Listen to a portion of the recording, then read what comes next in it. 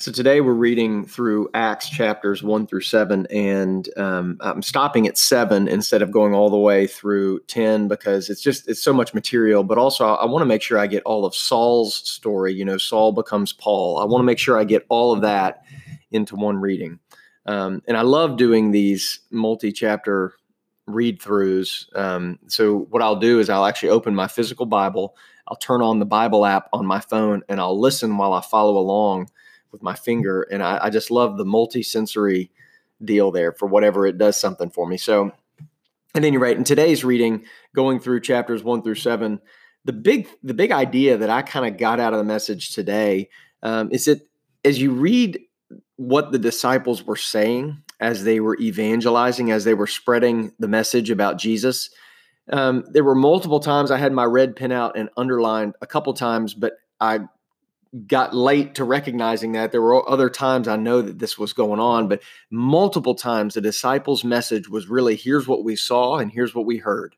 That was their whole message. Here's what we saw and here's what we heard. And it reminds me that I think sometimes we make faith in God and faith in Jesus and our salvation, that whole thing, we just make it more complicated than it has to be. It's just, the real crux of the matter is that that Jesus was hung on a cross, he died, and then he rose from the grave. Then he appeared to a whole bunch of people, right? He appeared before a whole bunch of people, these disciples included.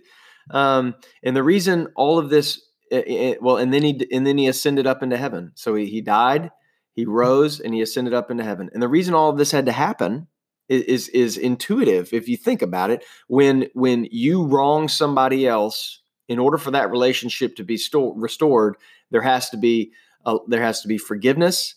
There has to be a recognition of the issue, and then that subsequent forgiveness, and that's how you restore a relationship. Likewise, our relationship with God was corrupted because of our sin, not because of God, but because of what we do. We don't live the way we know we ought to live. And we know that. We don't need a Bible to teach us that.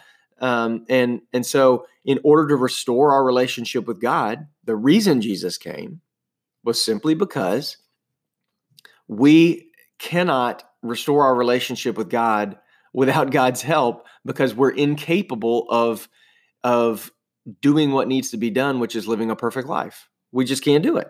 We never can do it. And so what happens is we sin, and then we distance ourselves from God. And since we can't talk to God, we really can't restore that relationship to God. We can't talk to God like we talk to somebody else. So Jesus died, the death that we were deserving because of our sin, and thereby gave us the opportunity to have a relationship with God. And that's really all there is to it.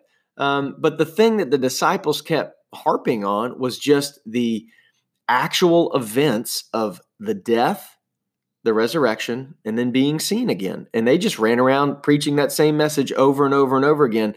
And again, the thing that jumps out at me about that is it's so simple. That's the way the message of Christianity spread, in the first century. It didn't hinge on whether the story of Jonah and the whale or Noah and the ark was all true or not. And whether you believe every little detail in the Bible is true or not, that's a secondary issue. The point I'm just making is what the point the disciples were making. They weren't arguing that. They were just arguing that Jesus died, he rose, and they saw him again. And then kind of turning the page, the last couple chapters that I read today, 6 and 7, were a beautiful message from Stephen, who was martyred by Paul, that we will continue reading on tomorrow. But I just love Stephen's approach. So instead of taking the approach of preaching, here's what I saw and here's what I heard, his approach was, if you just go back and read history, all the evidence points to God. I mean, God's all over it, which I just love. I love that perspective that he shared. So today, the message for me was really just keep it simple. The disciples did that. And when they did that, the message of Jesus, the message that God had come and redeemed the world to restore his relationship with his people, that simple message was the entire message in the first century growth of the church, which was as fast as the church has ever grown. I think we could take something from that.